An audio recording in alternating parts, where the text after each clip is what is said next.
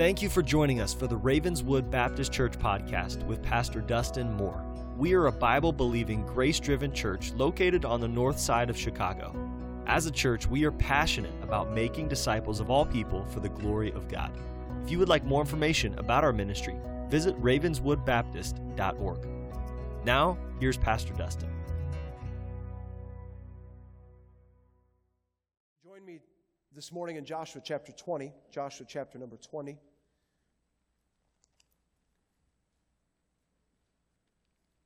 When you came in, you received a handout. That'll be of value to you. You're more than welcome to obviously use that. Last week we saw the giving of land allotments to the 12 tribes was being finished. But truth be told, there's still some land to give. There's still some people who need their inheritance. I told you last week that the Levites were not given an inheritance in Canaan like the other tribes that had come straight from the mouth of God. And maybe you're like me. Maybe you sometimes wrestle with understanding Old Testament passages and the nation of Israel. And I think the book of Joshua, I hope, has helped us to get a little bit of a grasp of what happens here going forward. But the Levites had been told by God that they were not going to receive an inheritance like the other tribes. Deuteronomy chapter 18, Moses said, "The priests, the Levites, and all the tribe of Levi shall have no part nor inheritance with Israel. They shall eat the offerings of the Lord made by fire and his inheritance. Therefore they shall have no inheritance among their brethren. The Lord is their inheritance, as he hath said unto them."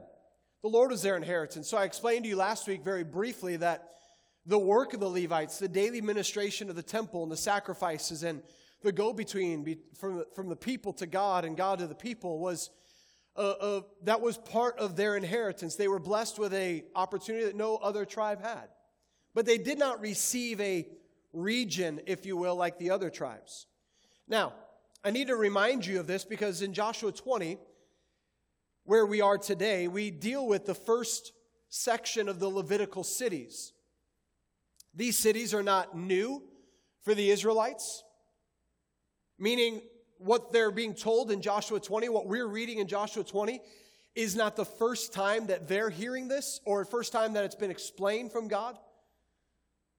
In chapter 20, Joshua appoints what we know as the cities of refuge in Canaan. As we will see, there are 6 of them. 3 cities on the east of Jordan, the Transjordan, and 3 on the western side of the Jordan River. Now, these cities are very important, and some of the reasons for their importance we're going to hear today, we're going to understand today.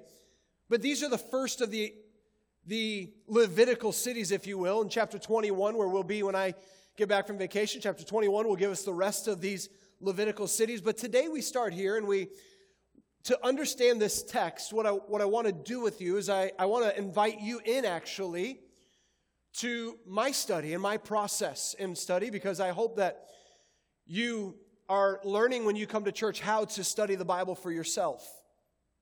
And so what we're going to do today is a little bit different. I'm going to ask 3 questions that you're free to invite, or you're invited to ask with me, and then I'm going to conclude with a statement that will spring us into what we call Christocentric or Christ-centered application. And you'll probably see this if you're paying attention on your way through the passage with me. The first question that we got to ask in studying this is, number 1, why the cities of refuge? Why these 6 cities of refuge? Why did God command them to be founded? Why did Israel need them? Look with me at Joshua 20 and verse number 1. The Lord also spake unto Joshua, saying, "Speak to the children of Israel, saying, Appoint out for you cities of refuge, whereof I spake unto you by the hand of Moses, that the slayer that killeth any person unawares and unwittingly may flee thither, and they shall be your refuge from the avenger of blood. Here it's noted that God speaks to Joshua to tell him to speak to Israel that they appoint the cities of refuge that God had already commanded through Moses. Where did that happen? Truth is, it happened 4 times already in the Pentateuch, in the first 5 books of the Bible. They had heard about this. The first time is actually found in Exodus 21. Look there with me. Exodus 21 and verse number 12. This is a fascinating study, but you're going to have to bear with me today. Exodus 21 and verse 12, we find these words. He that smiteth the man so that he dies shall be surely put to death. And if a man lie not in wait, but God deliver him into his hand, then I will appoint thee a place whither he shall flee. But if a man shall presumptuously upon his neighbor, come presumptuously upon his neighbor to slay him with guile, thou shalt take him from mine altar that he may not die. Now, this whole situation gives you and I, forgive me as I'm going to drink quite a bit today, this gives you and I a look into the heart and mind of a holy God and a creator. So why the cities of refuge? For 2 reasons, at least 2 reasons. Number 1, the first reason is the sanctity of human life. The sanctity of human life. The Mosaic law that God had given to Israel through Moses stated that it was a sin against God to kill. Chapter 21 of Exodus told us about the cities of refuge. But chapter 20 of Exodus told us about the 10 commandments. Quite literally in Hebrew, the 10 words. We find these famous words in Exodus 20:13. Thou shalt not kill. Thou shalt not kill, which is why in verse 12 of Exodus 21, Moses writes that if someone is killed in a premeditated fashion, if someone murders in premeditated fashion, the man that killed the other was to be put to death. This is what's been eventually called capital punishment. In fact, that same chapter, verse 14, chapter 21 of Exodus, verse 14 says, But if a man come presumptuously upon his neighbor to slay him with guile, thou shalt take him from mine altar, take him from what he's doing, even take him from the very act of some kind of sacrifice, that he may die. God is telling the people of Israel that in his economy, if you murder someone intentionally, you are to lose your life. This wasn't new to Israel, though. God had inaugurated this after the flood. He had inaugurated this means of justice after the flood. Genesis chapter 9, verse 6, Whoso sheddeth man's blood, by man shall his blood be shed, for in the image of God made he man. Now, all that we're going to hear today is first rooted not just in the sanctity of human life, but life is sacred because life is from God. So the reason human life is sacred, and Christians believe murder is a sin, is because each person from the womb of a woman is made in the image of God according to the Word of God. And they are image bearers from the womb to the tomb. And being made in God's image means that God is the giver of life, and only God is permitted to see life come to an end, or to permit life to end. This is a very important Christian ethic. It's not first about man, it's first about God. But man is made in the imago Dei, in the image of God, and so there is a sanctity of life from womb to tomb. But in the Mosaic law, there was a provision. In Moses' law, the divine law given to Moses, there was a provision for when a life was lost unintentionally. Listen very carefully. Unintentionally. It came about by some form of accident. The person who had been the one who had accidentally or unintentionally brought about this murder, or this death, I should say. He's called the slayer in Joshua, and in other places, the manslayer. It's where we get the idea of manslaughter. The person who unintentionally took the life of another was able to flee to the city of refuge. Numbers 35:11, another instance of the city of refuge is Numbers 35, verse 11, we say, "Then you shall appoint you cities to be cities of refuge for you, that the slayer, the one who unawares or unintentionally took the life of another, may flee thither, which killeth any person at unawares." So in Joshua 20, in verse 3, we saw these words. I want to remind you of them, that the slayer that killeth any person unawares or unwittingly or unintentionally may flee thither. And they shall be your refuge from the avenger of blood. Now let me put this in understandable ways for us this morning. When a person was killed in Israel, the one who did the killing, the offender, would flee. He would flee because somebody called the avenger of blood would pursue him. Now, who is this avenger of blood? The avenger of blood is typically the next of kin to the one who's killed. So the moment, this person, by the way, might have been a legal heir to something that was passed down. The moment the death took place and the avenger or the next of kin heard about the death, the scriptural appointed way was the avenger of blood was to seek out the one who is responsible for the death. Now, that person might be responsible because he murdered intentionally, but he might be unawares of the death and it might have fled. And God's economy, now listen, God's economy was that the avenger of blood would seek to take the life of that person because they're responsible for the loss of life of another. So the avenger would pursue the murderer on behalf of God and would kill the murderer.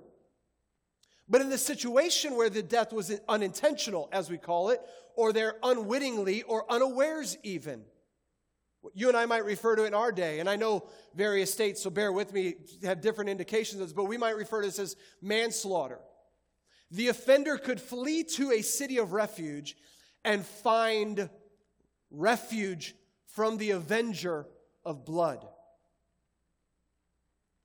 So the first reason for the city of refuge is the sanctity of human life. It is one of the ways in which God says every life matters. And if you take a life, I'm going to take your life through the avenger of blood.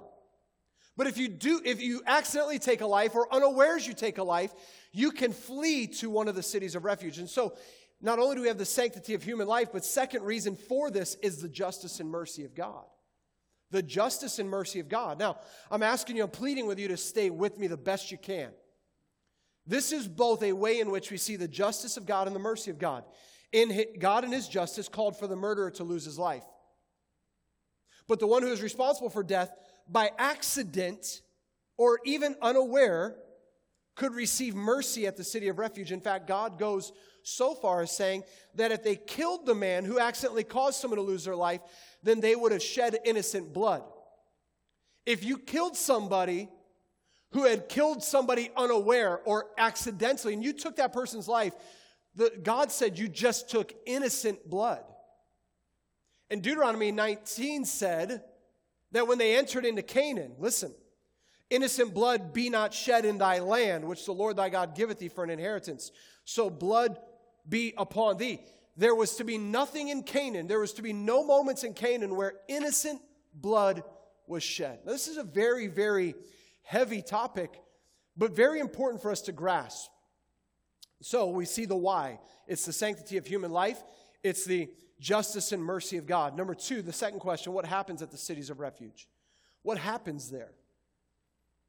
So the man who unawares or unintentionally took the life of another, for whatever reason, however accidents like that may happen, flees to the city of refuge. This is actually well explained in Joshua 24. So let me read verse 4. And when he that doth flee unto one of those cities shall stand at the entering of the gate of the city, he shall declare his cause in the ears of the elders of that city. They shall take him into the city unto them and give him a place that he may dwell among them.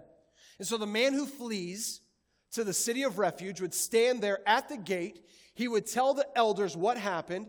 If they saw and believed that what he had done was unintentional or that he had nothing to do with it by his account, they would give him a place to live among them.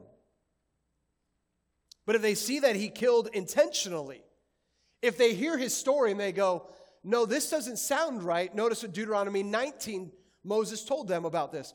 But if any man hate his neighbor and lie in wait for him and rise up against him and smite him mortally that he die and fleeth into one of these cities, then the elders of his city shall stand and fetch him thence and deliver him into the hand of the avenger of blood that he may die. I hope you get what is explained here.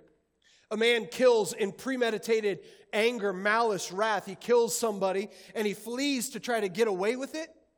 And he gets to the city of refuge and the elders say, no, this was premeditated murder.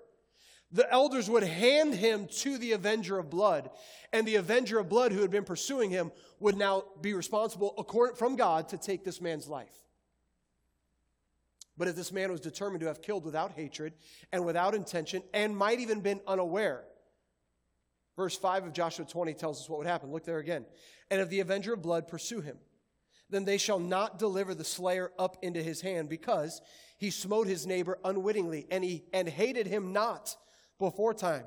And he shall dwell in that city until he stand before the congregation for judgment, and until the death of the high priest that shall be in those days. Then shall the slayer return and come unto his own city and unto his own house, unto the city from whence he fled. Now let me try my best to explain this. The offender would live in the city of refuge. Okay, so the man unawares, unwittingly, unknowingly took the life of another. He flees. He gets to a city of refuge. The elders hear his case. He's taken into the refuge. The avenger of blood is not permitted to take him. At some point, this man is going to be given a chance to go back to the place where the death happened, and he's going to stand trial. Notice Numbers 35, verse 24. Then the congregation, this is in his previous town, this is where the death happened, the congregation shall judge between the slayer and the revenger of blood according to these judgments. There's a trial. There's a jury. And the congregation shall deliver the slayer out of the hand of the revenger of blood. And the congregation shall restore him to the city of refuge, whither he was fled, and he shall abide in it unto the death of the high priest, which was anointed with the holy oil. So, if the man, after standing before his peers of his hometown, is cleared of intent, he is delivered from the hand of the avenger of blood, the revenger, here he's called, and he returns to the city of refuge. So he's gone city of refuge, back to his hometown for trial. Now, if he's cleared, he goes back to the city of refuge. And he has to stay there until the death of the high priest. After the death of the high priest, the man is now permitted to go back to his hometown, and he is welcomed back there for however long his life. Why after the death of the high priest? Why that moment? Because the death of the high priest marked an end of an old era and provided a new era for the manslayer. This is very powerful. Third question. Where were the cities of refuge? It's a good question. Now we get a picture of where these cities are located. And they appointed Kedesh in Galilee in Mount Naphtali, and Shechem in Mount Ephraim, and Kirjath Arba, which is Hebron, in the mountain of Judah. And on the other side, Jordan by Jericho, eastward. They assigned Bezer in the wilderness upon the plain out of the tribe of Reuben, and Ramoth in Gilead out of the tribe of Gad, and Golan in Bashan out of the tribe of Manasseh. We're going to put these up on a map for you here. I want you to see these the best we can today. The first one I want you to see is Kedesh. All right? I can't see this. Can we kill the stage lights? There we go. We got Kedesh. Right up here is Kedesh. They're up there in Naphtali. The second one, so it's a very far north. The second one is Hebron. Hebron is down here. Where do we go here? Hebron. There's Hebron right down here. It's one of the southern portions of Canaan. The third one is Bezer. Hebron, the mountain of Judah, and then on the other side of Jordan by Jericho. Did I get them all here? I'm a little bit losing my mind here. And then Bezer in the wilderness. So there's Bezer over here. So on the other side of the Jordan River there's Bezer. The next one is out of the tribe of Reuben, Ramoth of Gilead, out of the tribe of Gad. And so here we go up here to Gad. There's Ramoth, Gilead, right up here. There we go, right there on the far east side of Canaan. And then Golan and Bashan out of the tribe of Manasseh. And so there's Golan up here. And so we've got 1, 2, 3. There's Shechem right there. I missed Shechem, excuse me. There's Shechem. And then there's Bezer, Ramoth, Gilead. And then there's the fourth one right there in Golan. The sixth one, in Golan. Now, these cities on the east have been designated by Moses in Deuteronomy 4. I won't take time today to take you back to that. What is important to note here, listen very carefully, this is so important. What's important to note is that none of these cities were any more than 1 day's journey for any person in Canaan. None of these cities, wherever you were in Canaan, if accidentally in your field, and by working in your field, you accidentally or unintentionally by some fault not of your own, a man died, you could literally drop everything and flee within 1 day and get to a city of refuge. That's why they're so strategically located. That allowed the manslayer to get there before the avenger of blood got to him or her. So we've got the why, we've got the what happens there, and we've got the where are they. The fourth, and this is a statement, is this. The point of all of this is there's a sure refuge in these cities. There's a sure refuge in these cities. Look at verse 9. This concludes the chapter. These were the cities appointed for all the children of Israel, and for the stranger that sojourneth among them, that whosoever killeth any person at unawares might flee thither, and not die by the hand of the avenger of blood until he stood before the congregation. This is what was promised in these cities. The elders there would provide safety from the avenger of blood until the man had his proper trial. God had provided a means by which these, whether man or woman, could find refuge. But as this verse notes, it's very important that it notes, not just the Jew could find refuge here, but so could the stranger, so could the non-Jew, so could the Gentile. Because God was, in all of this, He's reminding us that He is extending His mercy, His provision of mercy to all people, not just Jew. And so in all of this, as I told you, this is a sacredness of all human life, not just Jewish life, but all life, and that there's justice and mercy available to all people. So God says, these cities are available to anyone. And so, in all of this, let me just say, and you might be picking up some of the pieces that we need to see today, but let me say there is so much water out of the well of this passage and this topic to draw. I just don't have time today to do that. These cities of refuge form, listen, one of the most powerful pictures of the sinner and the coming gospel of salvation. If you are like me, and you are like the Jew, actually, as well, we need pictures. We need pictures to our understanding, as like a child's view of life is first formed by pictures and by seeing. In this picture, the sinner who has broken the divine law is pursued by the avenger, which is God's justice. The avenger, the justice of God, follows the sinner who's broken the divine law with a sword drawn, exclaiming as he pursues, "The soul that sinneth, it shall die." And the avenger of blood comes to every sinner, as with the cities of refuge, and says, "You have sinned against a holy God. Your sin is to be, in God's justice, is to lead to death." But as with the cities of refuge, the picture of the gospel of salvation, when it came to the city, there was no discriminating of age. There was no discriminating of ethnicity. There was no discriminating of gender or status.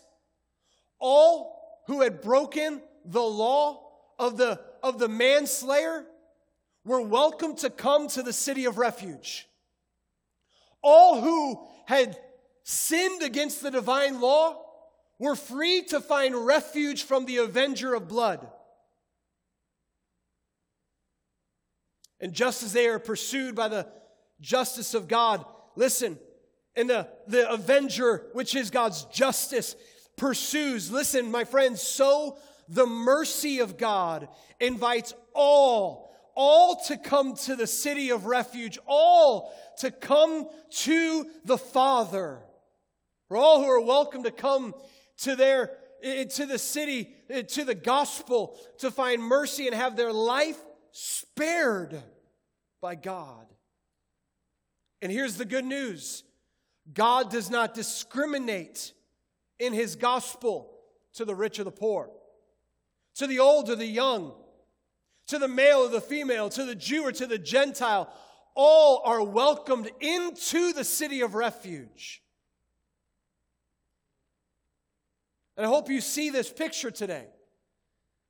And so I want to conclude all this by taking some time, and bear with me, to point us towards the Christocentric significance of these cities of refuge.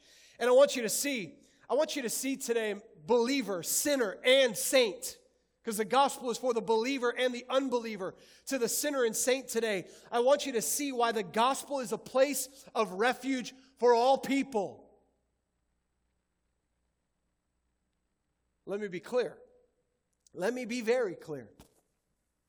I believe everything in this passage, everything in this picture from God, points you and me and the Jew as well in this day towards Christ and the gospel. Allow me to show you, and I know every passage, we don't pick apart all the typology, but let me give you some of the typology in this text. For instance, I want you to see the names of the 6 cities. And I want you to see what every name means. Listen, number 1, the first city is the city Kedesh. The city Kedesh means holy. Holy. Located on the far north of Palestine was Kedesh, and Kedesh is to point us to the Holy One. The angels in heaven see Jesus as holy, holy, holy. The unclean spirit on earth cried out in Mark 1:24, "Let us alone. What have we to do with thee, thou Jesus of Nazareth? Art thou come to destroy us? I know thee, who thou art, the Holy One of God." Jesus was the holy Passover lamb that was without blemish, and He's the righteous branch that Jeremiah prophesied about. He is holy.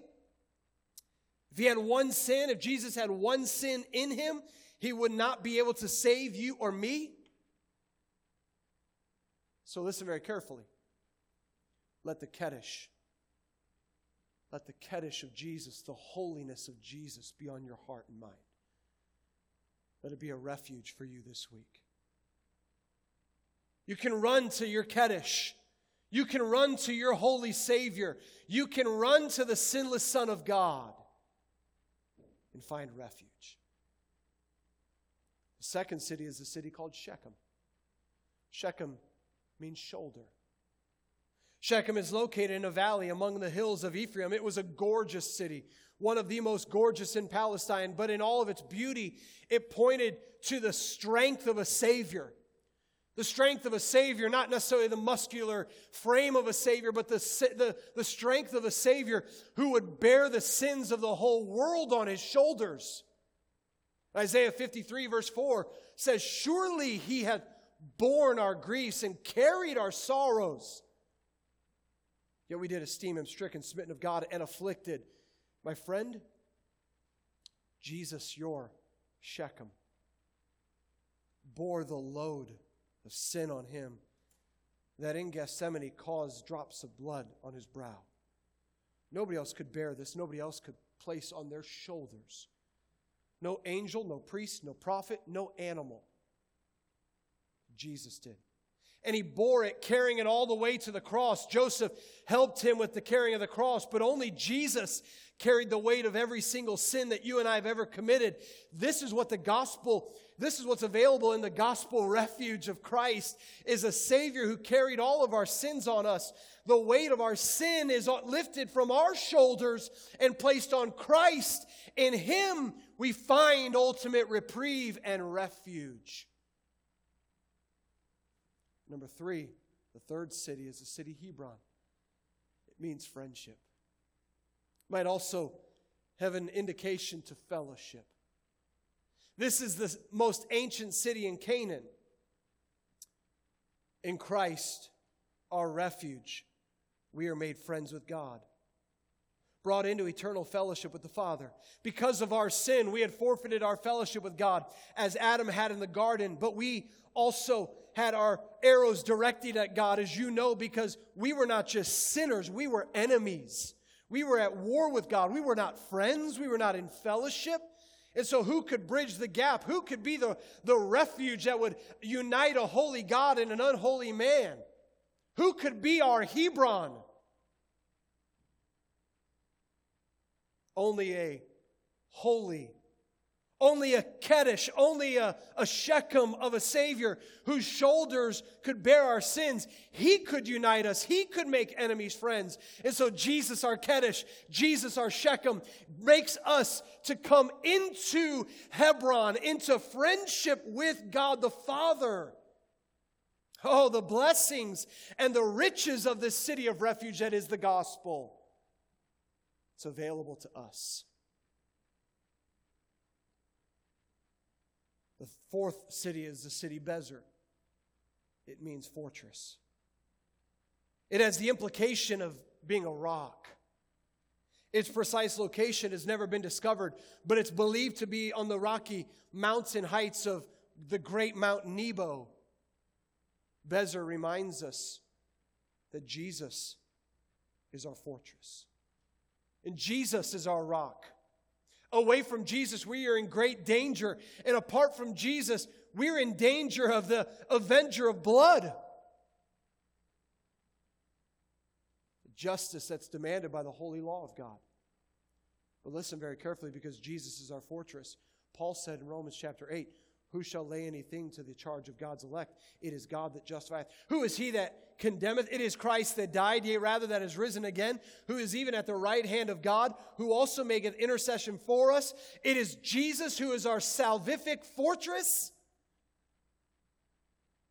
Along with that, not only is Jesus our Bezer, our fortress from the punishment of sin, from the avenger of blood, but hear me, Jesus is our fortress in the pain, in the heartbreak, in the suffering of this life. He is a fortress for all who come to Him. Can I say to you this morning, to the weary, to the brokenhearted, grieving, overwhelmed, lonely one today, Jesus, your fortress, Jesus, your rock, Jesus, your Bezer, stands ready as your refuge. Reminded me this week of the great words of the hymn writer named Augustus Toplady, one of the best names of all time. Jesus, our rock of ages, cleft for me, let me hide myself in thee. You can hide yourself in this city of refuge. The fifth one is the city Ramoth. Ramoth means exalted. Jesus is the true Ramoth. He is the true exalted one. He had been despised and rejected, crucified and murdered.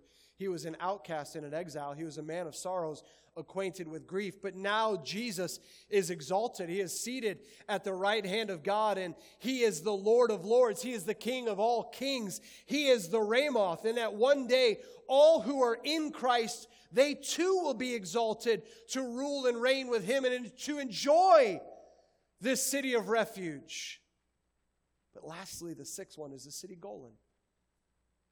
Golan means rejoicing. Rejoicing. It's the most northerly city on the east side of Jordan. Rejoicing or joy is what Golan means. Jesus is the true Golan of his people. He is the true joy. God's people may have joy in other people and other things, but their chiefest of joys is Christ.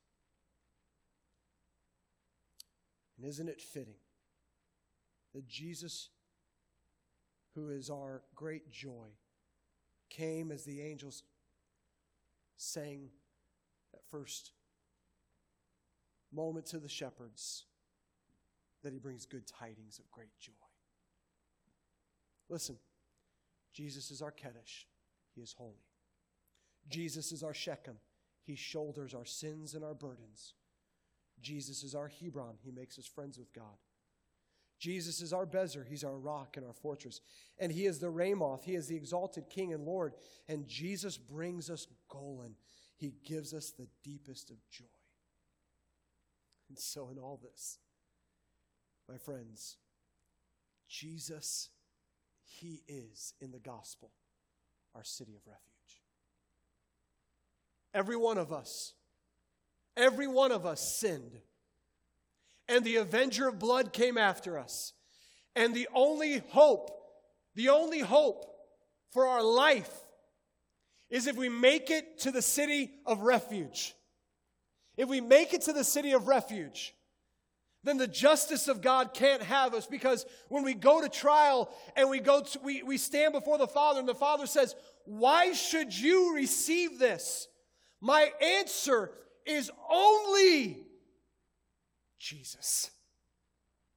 The only reason that I shouldn't die is because Christ died in my place. And so what does this say? Quickly, it says, 1, Jesus is a complete Savior.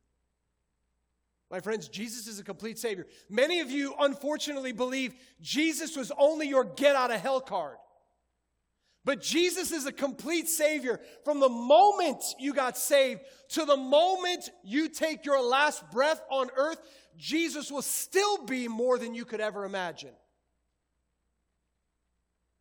And that's why Charles Wesley said, "Thou, O Christ, art all I want, more than all in thee I find." He's a complete Savior. Secondly, Jesus only is able to be our refuge. There was no refuge for the manslayer in any other place than in the cities of refuge. And there is no refuge for the sinner in anyone other than Christ. Let me take it further. If you're a Christian today, there is no refuge anywhere else other than in Christ. Your practical refuge today is still only Jesus. Number 3, Jesus is ready to receive you with open arms. This is all building on the city of refuge. Could you imagine? Man unintentionally kills his friend in the field, and he flees, and he's running, and he's running, and he's running, and he's running. He's got to hurry and get to the city of refuge because he sees the avenger of blood is chasing him, and he's sprinting, huffing and puffing. He makes it to the gates, and he's welcomed in. And the elders say, "You are safe here from the justice that's coming." My friends, Jesus stands ready to receive you with open arms. He will cast none aside. He will ignore nobody who comes to him for salvation. He's an open-hearted and open-armed Savior for all people. Number 4,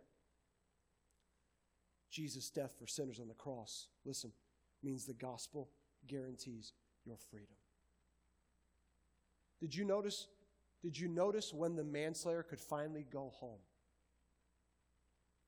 When the death of the high priest happened. Why? End of an old era, beginning of a new era. Let me remind you what happened. In that moment, could you imagine? There you are in Shechem. You've been there for 25 years. Your family, your spouse, your kids are all back at the home city. You're simply waiting for the death of the high priest. Word travels fast. Gets to you. The high priest has died. Could you imagine that moment? Tears. Joy. can finally go home.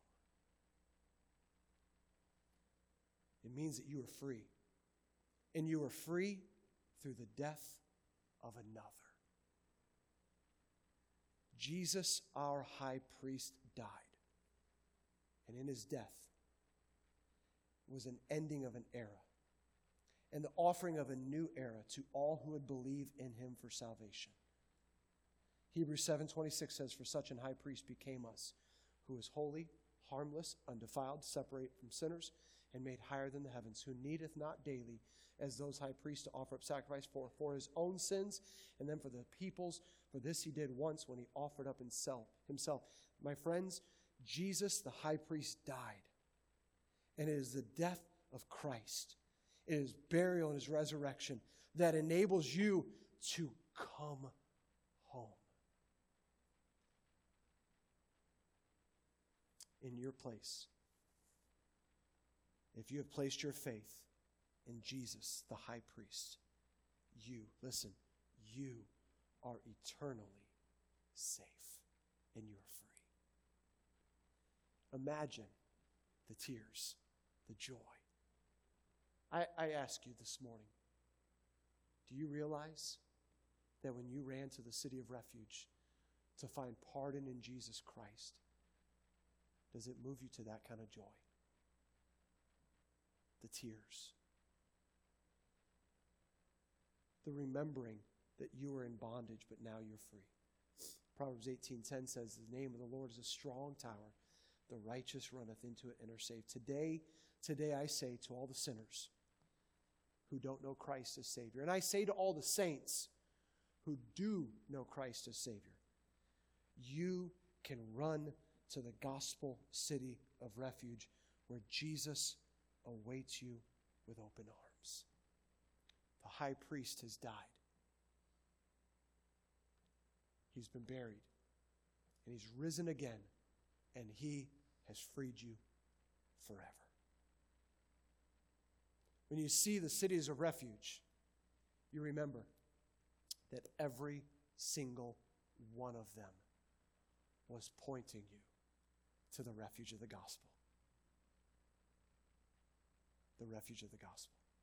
If you don't know Christ as your Savior today, there is no other. If you ran to Jerusalem, there's no refuge in Jerusalem. If you went to Bethlehem, there's no refuge in Bethlehem. There's only refuge in the place God appointed. You can come to Christ for salvation. And if you've come to Christ for salvation, why are you trying to seek refuge elsewhere? Why? It's only in Jesus. Thanks for listening today. If you're listening for the first time, we would love to hear from you. Maybe you have a question about the gospel of Jesus. If so, we'd like you to send us an email at hello@ravenswoodbaptist.org. If you're a regular listener to our podcast and you would like to donate to the media ministry and outreach ministry of Ravenswood, your gift would allow us to do more in an effective way to get the gospel out. Thank you for partnering with us in ministry in Chicago and around the world.